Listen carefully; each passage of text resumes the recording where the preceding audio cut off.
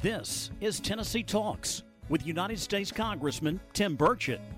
Hey everybody, I'm Congressman Tim Burchett, and welcome back to another episode of Tennessee Talks. It just keeps getting better, folks. Today I'm joined by my friend Ashley Capps. In the late 1980s, Ashley opened a club in the old city of Knoxville called Ella Gurus. I know the good old boys call it Ella Gurus, but it's Ella Gurus, correct? Whatever worked, yes, yeah, Ella Gurus. Whatever signs a check, I guess. And y'all had people like the Neville Brothers and Lyle Lovett, and I think Garth Brooks, maybe one Twice. Garth played twice, actually. Yeah. I can remember, I think Jerry Jeff Walker might have played there once. Several times, actually. Yeah. Jerry Jeff Walker came through, regularly, I think. We were only open for 2.5 years, but during that time, he was certainly a staple. Yeah, my brother was a big Jerry Jeff. He just passed away just recently, unfortunately. Anyway, you're one of the country's largest independent promoters, and you played a large part in the success of Knoxville's 2 historic downtown theaters. I remember I was in the legislature and helped carry the legislation to get it into the tax situation. That's for another story. But in 2002, you launched Bonaroo, and that's a huge multi-day festival, and it takes place in Coffee County, Tennessee. It's attended by music lovers from around, it says in my notes around the country, but it's really around the world. Around the world, It's a worldwide event. I think all 50 states, and I don't recall how many countries people attend Bonaroo from. But it was, as they say, ginormous, as my daughter would say. In 2019, you received the Tennessee Governor's Arts Award, the state's highest honor in arts and music, and that was cool. And it's good to have you here. Thank you so much for coming on the show. Well, thanks for having me. Well, I'll get right into some questions, and like I say, you just rail on them if you need to. Tell our listeners and watchers what it was like when you first opened up Ella Gurus. I know you probably was like most places like that, is on a shoestring probably, and what led and how did it lead you to start AC Entertainment? Yeah, that's kind of a complicated story, but I had started promoting concerts when I was still in school at UT back in the late 1970s, but mostly as a hobby. I'd really promoted concerts at the Bijou in the Tennessee. And you grew up here in Knoxville. I did. I'm from Fountain City. Right. So, in the 80s, I started doing some shows at the Bijou, which had just reopened. The Tennessee Theater, which Jim Dick had just saved from the wrecking ball. Yep. And God bless him. But it was for fun. I was a fan. I had this opportunity because of my radio show on WUOT, and artists were calling. They were looking for a place to play. So out of both ignorance and fearlessness, I guess, I just started promoting concerts. Wow. And then sometime around 1987, I was approached by my friend Peter Calandruzio, who saw the potential of this area of town that he had dubbed the Old City. At the time, there was very little going on in the Old City except Annie Delisle, Cormac McCarthy's ex-wife, had opened Annie's, and then Frank Snowden had opened Manhattan's. But there wasn't a lot of activity in the Old City at the time. It was mostly warehouses and many of them abandoned, actually.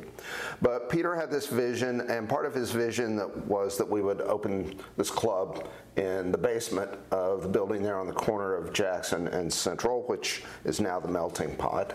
Right. And that was Ella Gurus, and we opened in June of 1988. And for about 2.5 years, an amazing array of artists came through, from Nancy Griffith and Emmylou Harris and Guy Clark and Townes Van Zandt and Jerry Jeff Walker and Garth Brooks, but also great jazz artists like, Tony Williams, Jay McShann, John McLaughlin played there, and then there were all sorts of reggae bands and African artists and, music of all kinds. And so it was, I look at that as my full immersion kind of graduate school into the world of promoting concerts. Definitely a master's degree, I'd say. At least. And it was difficult. I mean, it was a very small room. It was a very unique time in the music industry. It would be very hard to replicate this in the current environment with, just simply the sheer expense of touring. But But in 88, 99, 90, there was a lot of options. I mean, Leon Russell came and played 3 nights in a row, kind of a comeback after he had been on hiatus for a while. John Prine came in. John Prine came in, played 2 or 3 nights in a row. 20 years later, we're paying John Prine, 20 times or more what he was being paid for those gigs. So the world changed dramatically. But Knoxville was kind of in an interesting crossroads at the time too. It was the heyday of Whittle Communications. There were a lot of interesting people who had moved to town to work for Whittle. It was kind of a brief renaissance in the history of downtown, which had gone downhill. We're in the former Whittle Communications. Exactly, right now. My office. Exactly. So it was a unique time, and unfortunately, didn't last. I think it was a 220-seat club legally, and for a brief time, once we realized it wasn't going to work, I should mention the 18.25% amusement tax on tickets, which was kind of a crippling effect at that particular time too. And then we moved briefly to the World Fair Park, and then we had to hang it up on 1 week before Christmas, December the 18th. And I really didn't have a backup plan. I had really put my heart and soul into keeping that club alive under almost all circumstances. But almost miraculously, like less than 2 weeks later, an agent that I worked with, who was Wynton Marsalis's agent at the time, called me up. He's like, "Wynton needs a gig." I'm like, "I'm broke. I can't do anything. The club's closed." And he's like, "Wynton needs a gig. Find him a place to play. Don't worry about the money." And so we booked Wynton Marsalis to play at the UT Music Hall. He sold out, and AC Entertainment was born. Wow. I should note that Widespread Panic was right on the heels of Wynton Marsalis. So Widespread came in a couple of weeks after that. And whereas we called them in college, the Panic. Yes, indeed. And I remember they could instill some panic at times. I'd say so. And I meant to tell you, Denise Lambert, who works with me in my Maryville office, she grew up in Fountain City, and she's I think you have maybe an older brother or sister she was friends with. Right, actually my younger brother. Okay, yes, that's right. Yes. I'm sorry to say. Yeah, Denise was much younger than you, I guess I should say, for the record. But I know almost everyone is these days, it seems. You and me both, brother, except when you're in Congress. I'm still, hey, boy, young kid down there. That can keep you feeling young, I imagine, so that's good. And depressed. But I know you're big into Americana, and what about that genre, in your opinion, makes it so popular to people? Well, it's an interesting... And how do you define Americana? Well, that's a good question. That's where I was going to go with this, because it's an interesting genre because it really encompasses so much. And to me, the beautiful thing about it is that it is so deep and broad in just embracing all the different strains of American music. And I'm a hardcore music fan. I love all sorts of different kinds of music. And one of the things that I came to appreciate about the South and growing up in Knoxville is how there's this kind of trail that it came from the Caribbean, went to New Orleans, came up the Mississippi River, took root in Memphis, came over to Nashville, went up to Chicago, but also, over to Bristol and the mountains of North Carolina. Yep. And that's actually the birthplace of contemporary popular music worldwide. Really? It really is. I mean, if you look at the roots of what's going on in the world of music, so much of it is rooted in what came out of New Orleans, Memphis, and of course, the Bristol sessions with the Carter family. Yep. So it's really the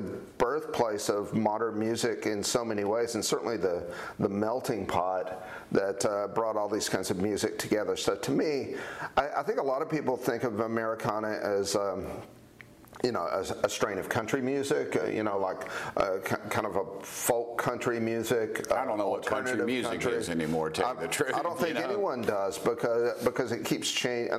That's the most exciting thing about music, is always changes. Yeah. It's continually being reinvented. There's new stars emerging, daily, and everybody's got their own take. So to me, Americana is gospel, jazz, blues, country, folk. It's the whole melting pot that's come together to make American music, hence its name. So not just Leonard Skinner, you're telling me? Leonard Skinner's Americana. They definitely are. Yeah. Jacksonville. They definitely are, although I'm not sure that they would have embraced the genre. But no, I don't think so, unless there was a bar fight involved in it. But they were definitely rooted in so many different kinds of music. So.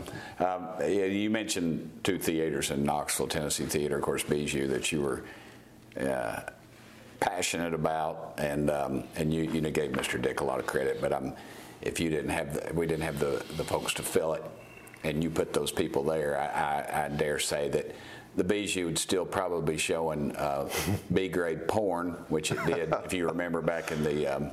For the record, I think that was the 70s, right? 70s, was it that's the 60s? correct. I don't remember. The 60s and maybe the 70s, and and they'd have been torn down like a lot of the places were. But it was, and I think that's what's cool about Knoxville. I mean, you and I don't agree probably on anything politically, but saving people like you and me got together and we worked together on, especially the Tennessee, and I was involved in the legislature at the time. I remembered. I was walking on the House floor, and I pray a lot, but I was. We'd walked on the floor, and Bruce Hartman was involved in Tennessee. I think he headed it up. Bruce was instrumental in the whole fundraising campaign that led to the renovation of the theater. And the accountant who helped us write the bill was Senator Ashley. I was sort of spearheading it, and I was walking on the floor, and the clerk grabbed me and said, "Hey, you got a call, Senator." And I go, "What?" And I thought, somebody's pulling my leg, and it was. He said, "Tim, we got a problem." I said, "Well, what is it?" And he goes, "This thing's written wrong." And I go, "What?" He said, "Their words are written wrong, so that it doesn't. It won't help us. It won't do anything. It'll hurt us tax-wise." And he said, "Well, you got to change it." And I said, "Well, committee's already closed for the year, and finance committee never opened back up, no matter what. I mean, it was written in stone."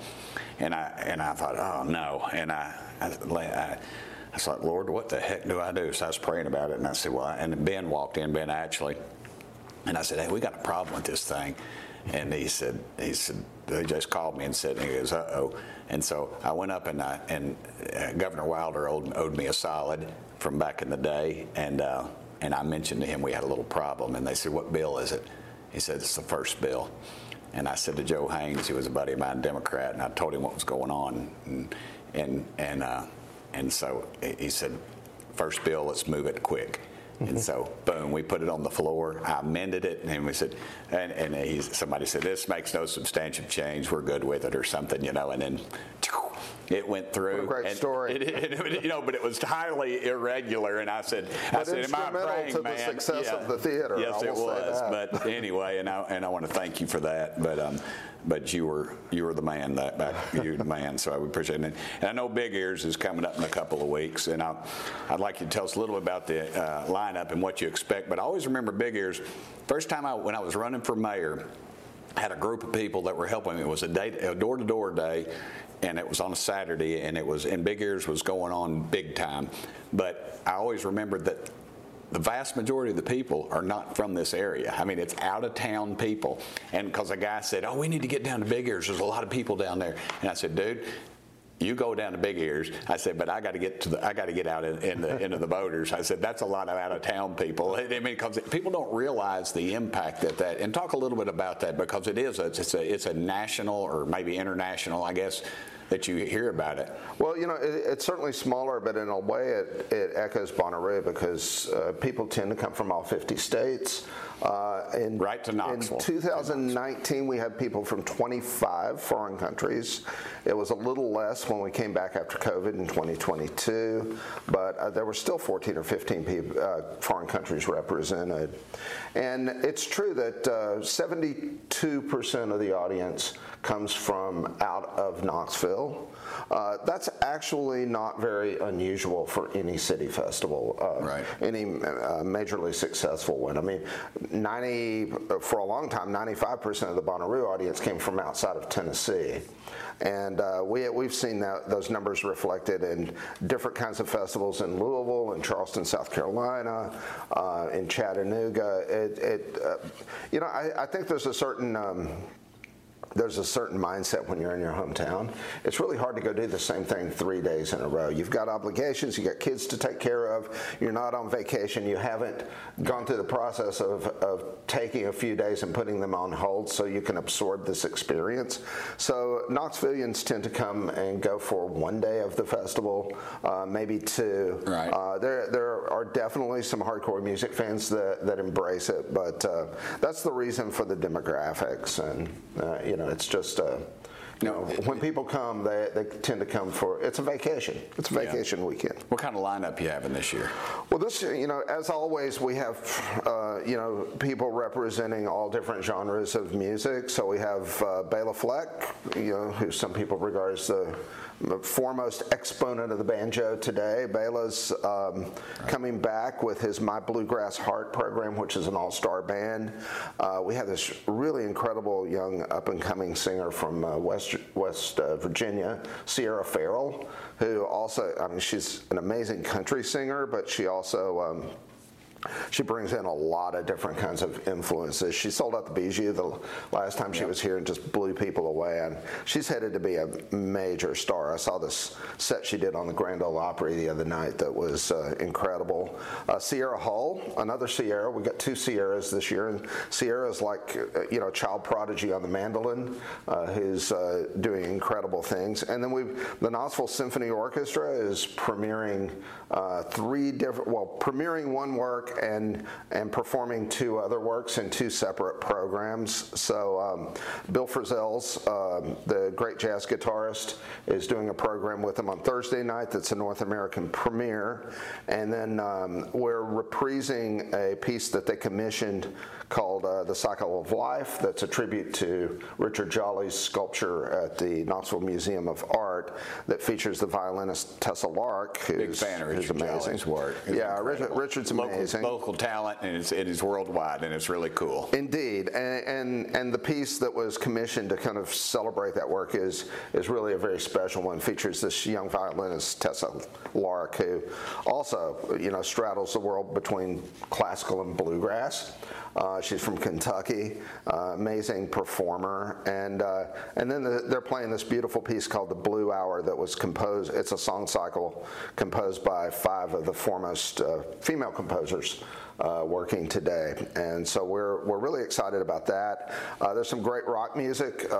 Lucius, whose new record was just produced by Brandy Carlisle, is kind of a disco pop band, and then we've got this band from actually they're from France now, but two Franco-Cuban sisters, twins, called Ibai, and they mix Afro-Cuban traditions with hip hop and kind of a electronic dance groove and stuff like that. They're kind of amazing. What else? I'm overlooking so many things. Pino Palladino, who's the amazing bass player for The Who, and also with D'Angelo, who's like one of the most in-demand musicians in the world.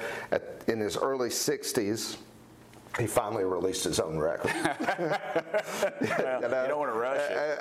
It's an amazing record, and because he and his compatriots are so busy, it's rarely heard live. So Pino with the producer Blake Mills and a couple of other incredible young musicians are coming to perform. I could go on and on. It's amazing the old play. I'm friends with Steve Cropper over in Nashville. Sitting on the dock of the bay and playing Steve, Sam and Dave. Steve, talking about a Tennessee music legend, man. I brought him down on the Senate floor when I was there. We surprised him, and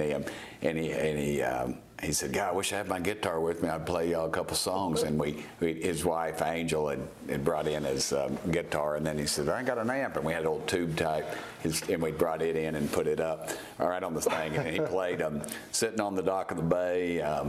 Let's see, what did he play? Soul Man and something else I can't remember now. Wow. But it was just magic. I mean, people just stopped. I know this is about you, but I don't want to talk too much about Steve. But I was at a thing he was playing in Nashville, and was a young guy who I can't even remember who he was playing with. I don't know what even happened to him, but it was a big crowd to see this guy. And they said, hey, we got to, and and all the music people there, you know how they are. They're kind of like, whatever, And they were all talking, and then they said, and backing him up is Steve Cropper, and everybody just stopped. And they're like, what in the world? and a buddy of mine was like, what are you doing here? And I said, well, I'm friends with Steve Cropper's. Steve Cropper's a buddy of mine. He goes, you know Steve Cropper? He said, I'd really love to meet him. And, and Steve was just pretty cool, And I mean, he's really a decent guy. He came to, I had a fundraiser in Nashville, and he came to it. And I'm just to hang out. Is he still playing a lot? A little bit. He's upper 70s. I did a podcast with Steve, as a matter of fact. You can look at it on YouTube. He talks about him, and he talks about Otis, but he talks about I'm losing my train of thought. Black fella who was on a bald-headed Shaft, Isaac Hayes. Isaac Hayes. He talks about how Isaac got his start and how they brought him in, and I mean it was just Stax Records, and I helped in the legislature with some stuff with Stax Records. Right. Well, they've got this incredible museum now, and deservedly so, because talking about a melting pot of American music, it's right there in the heart of Memphis. Right there in Memphis, and a lot of folks never even know it exists. But I was. We were instrumental in getting them a little bit of funding for that, and I had to kind of help shepherd that. Well, you're reminding me that one of my unrealized goals, and I've got to ask him for next year, is to get Booker T. Jones here. Well, and it would be amazing if Booker T. If Steve could come with him. Yeah, well, I bet he could. My old landlord in Nashville. I slept on his futon for 8 years. Him and Steve, every time I go to Nashville, they say, come with us, we're going to go get barbecue. And I think maybe Billy Gibbons from ZZ Top. Yep. They drive over and get this old hole-in-the-wall barbecue place. Could you imagine walking in and seeing Steve Cropper and Gibbons and just hanging out? But anyway, I'm sure you see that stuff all the time. Talk a little bit about Bonaroo. We're going to run out of time, but I didn't want to keep you all day, but I can talk all day about this stuff. Could you ever imagine that it turned into the enormous impact that it had, and a little bit about the Bonaroo Works Fund that supports some nonprofit organizations? Well, sure. Well, I mean, Bonaroo was a major undertaking, and I think we wouldn't have done it if we didn't think that there was a good, solid idea there. But certainly the response to it out of the gate took everyone by surprise. It was really overwhelming. We sold out the first year. We actually sold, with zero advertising, we sold 60,000 tickets in 12 days and had to stop ticket sales because we hadn't finalized our site plan yet. We're like, how many tickets can we sell? We didn't know, we had to plot out all the campsites and, figure out how much room we had. And then we went back and sold 10,000 more. So that first year we sold 70,000 tickets and literally did not spend 1 cent on advertising. It was totally word of mouth. And it's hard to remember that now because festivals are everywhere, but the idea of doing a festival back then, people thought we were insane. Yeah. I mean, it was like a crazy idea. You're going to lose your shirt. People are going to get hurt. You're never going to be able to come back to that community and ever do anything again because so many people are going to be so angry. Yeah. And so it was going good till some people in Nashville, I remember, tried to tack on some crazy tax, and we were able to curtail that. I believe. There's always a dynamic at work there, but from the very beginning, it just had this extraordinary impact, and it was an amazing wave to ride, which I did up through 2019. Right. That was the last festival that I was at when I was involved in producing the festival, and now. In 2020, of course, everything was canceled, and in 2021, I left both AC Entertainment as well as Live Nation and Bonaroo, and focused exclusively on Big Ears. But the Bonaroo Works Fund was something that was really rooted in the very first year of Bonaroo. What started it was somehow we became aware of the fact that the marching band in Coffee County at Coffee County High School hadn't had new uniforms in 30 years. Wow. And the uniforms were literally falling off. Those are some good country folks over there. They really are. They are. And we wanted to do something for the community. And we recognized very quickly that, like any good relationship, there has to be give and take. And we wanted the festival to have a positive impact in Manchester, Tennessee, and in Coffee County. And so the Bonaroo Works Fund was ultimately created to help support various activities. Did they get their new uniforms? Much of it education. We did the new uniforms the first year. That was one of the it was a very touching thing, and we became very inspired by ourselves by how we could do good in that community, and that's how we created the fund. Well, that's cool, and I'm glad you started off local, because those folks are there. I know a lot of those folks over there, and they are some excellent people, and I'm glad absolutely. The community, it's a group effort. We all have to work together. It's an amazingly disruptive event that without having everybody working when I was in the legislature, as a partnership. When I was in the legislature, state troopers would tell us and say, if you're going that way, don't go the other way if you're going home. So the Tennessee Highway Patrol, everybody's became our partner and very supportive, and it was a really moving and very profound experience for me to work together with the community and so many different aspects of the community in pulling off such a wild and woolly event, it's the Woodstock of our times, except it was profitable, and it was asked back the next year. So, that was, as you know, the Woodstock story, they didn't make any money till years later after like from the film or something. Film. But it's flabbergasting to me that it lasts till the present day. That we had a 19-year run, that Bruce Springsteen and Paul McCartney and Metallica and all of these bands came to play it.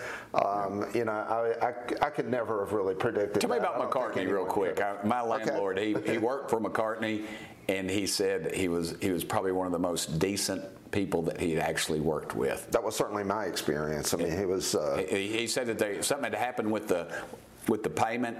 And McCartney and Brian, my landlord, he said, he mentioned to McCartney because he was one of the top. He was a rigger, but he was the stage guy, and McCartney called everybody after the show over, and he had envelopes for everybody, $100, and this was in the '70s, $100 bills for everybody, just to take care of them till they got it all worked out.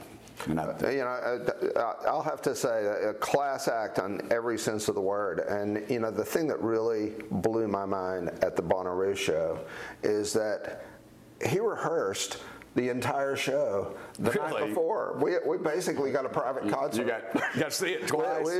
He is so dedicated to his craft and his work that, they were out there for hours making sure that they were going to be able to deliver the greatest show that they possibly could. And my first 45. They certainly did. I want to hold your hand. I know we're going to run out of time, but real quick, do you have any questions you want to ask me, brother? Can you get me Taylor Swift tickets? Possibly.